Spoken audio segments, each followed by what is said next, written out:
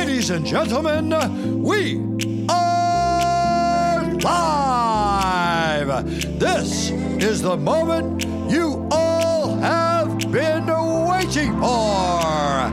It's time for the global sensation, the one, the only, the undisputed heavyweight podcast in the world, the Mass Timber Construction Podcast.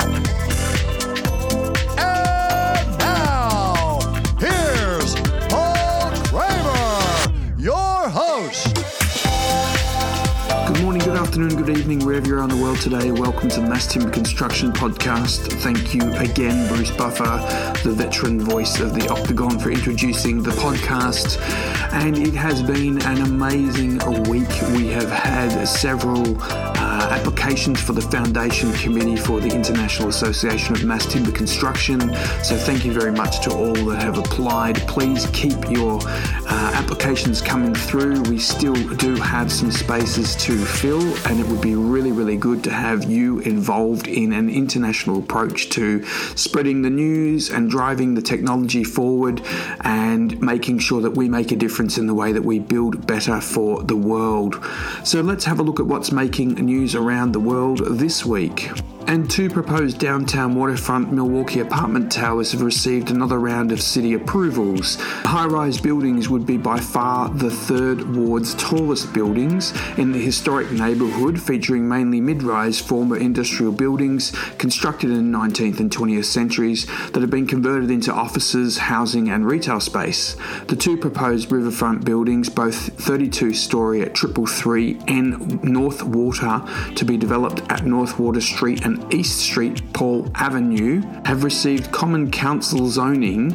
The 140 million, 295 unit structure will take 22 months to construct, according to its development spokesperson at Houston-based Hines Acquisitions.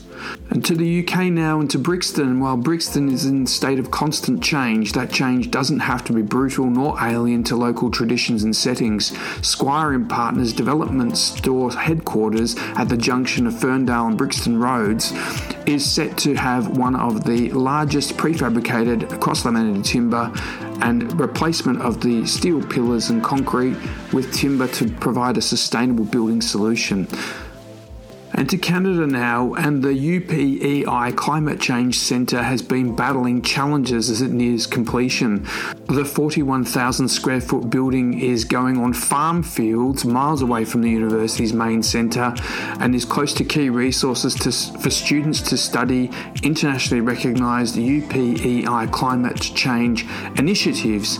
The province's shoreline and some of its rapidly eroding areas are because of climate change, and the centre is also to act as a research vessel for the nearby wetlands and forests affected by climate change also.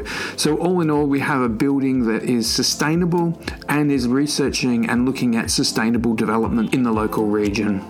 And to Europe now, and there's a 2-day conference as part of the Ligna Innovation Network being released by the organisers of Ligna. The 2-day online conference shall bring together 30 international experts from industry and politics to discuss green material processing technologies and bioeconomy. And that's it, folks. That's all we've got time for this week. That's all that's making news around the world in the mass timber construction sector. Please do subscribe to this podcast, available on all good podcast platforms, Apple Podcasts, Spotify, Google Podcasts. You can even listen to the podcast on your Google Nest at home or on your Apple HomePod device.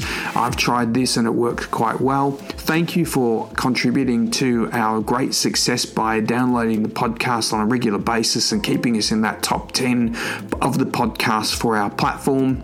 Do not forget about the International Mass Timber Association, www.iamtc.org, www.iamtc.org. Please hover over the People link in the menu item at the top of the website. You'll see the EOI expression of interest. Fill out the form, send it through to us, and we will review your application, and hopefully you can be a part of our foundation of members for the association.